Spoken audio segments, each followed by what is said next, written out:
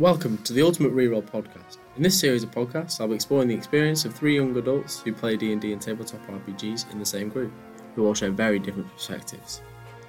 In this episode, I'll be talking to my good friend Thomas, who introduced me to tabletop, and then we'll be talking about how this has contributed to him establishing and maintaining friendships over the years.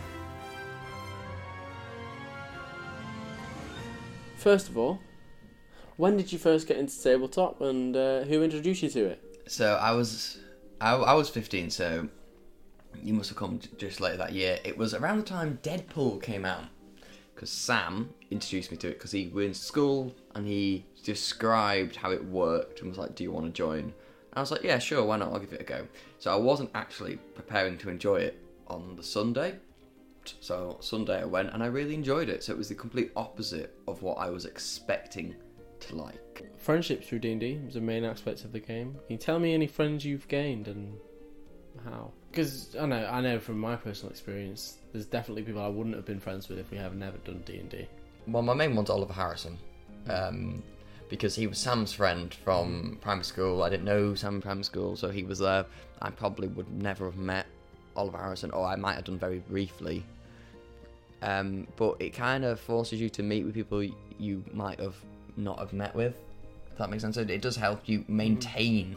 Helps you maintain, because I probably wouldn't have seen maybe you or other people as much if we weren't meeting in person. Because we talked online, but there is something very different about sitting around a table and doing D&D. Yeah, meeting up regularly. Meeting up. Maybe not regularly, but still having that in your back of your head that you are going to see each other again. Yeah. It is going to be arranged. But it's a different kind of experience with people being around a table and playing D&D. I can't really describe to someone who's never done it. Yeah. I would recommend to anyone who do it, because it is kind of really interesting, because sitting around a table, it's not like the same as being on a phone or being on a Skype call, and that's why I think it didn't work for me during lockdown. Yeah.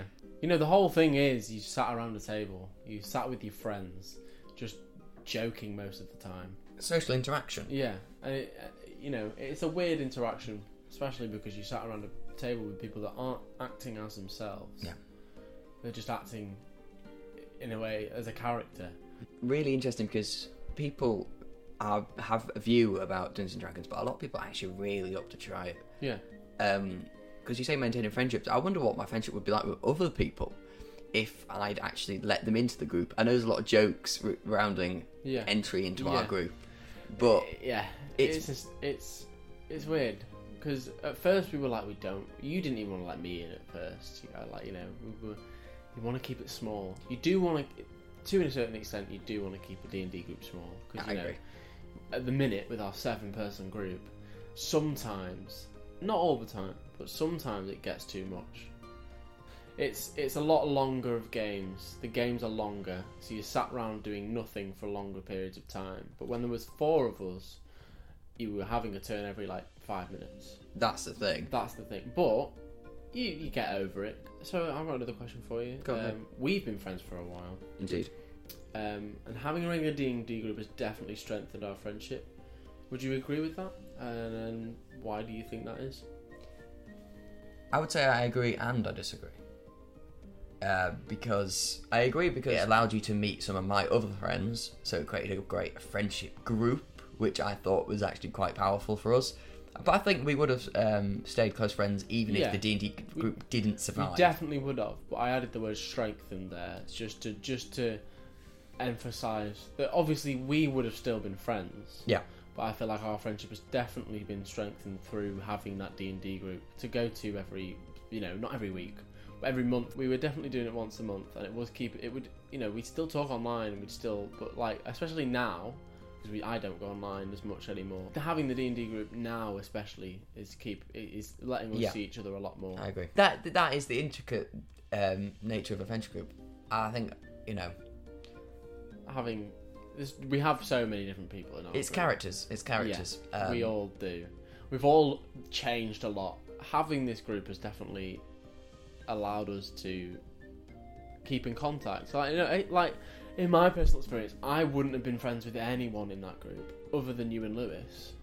So Harry, Yeah. Oliver Harrison, and Sam, I would never have been friends with. Yeah. I probably wouldn't have stayed in contact, but now, you know, I have chats with them every now and then, and we stay in contact. Thank you, Thomas. Thank You're you welcome. for coming. Thank you for taking time to be interviewed. You're welcome. I'm sure I'll see you soon. We. Thank you for tuning in to the Ultimate Reroll podcast. That's it for this episode. Stay tuned for the next episode where I'll be talking to my friend Sam and his experiences with Tabletop.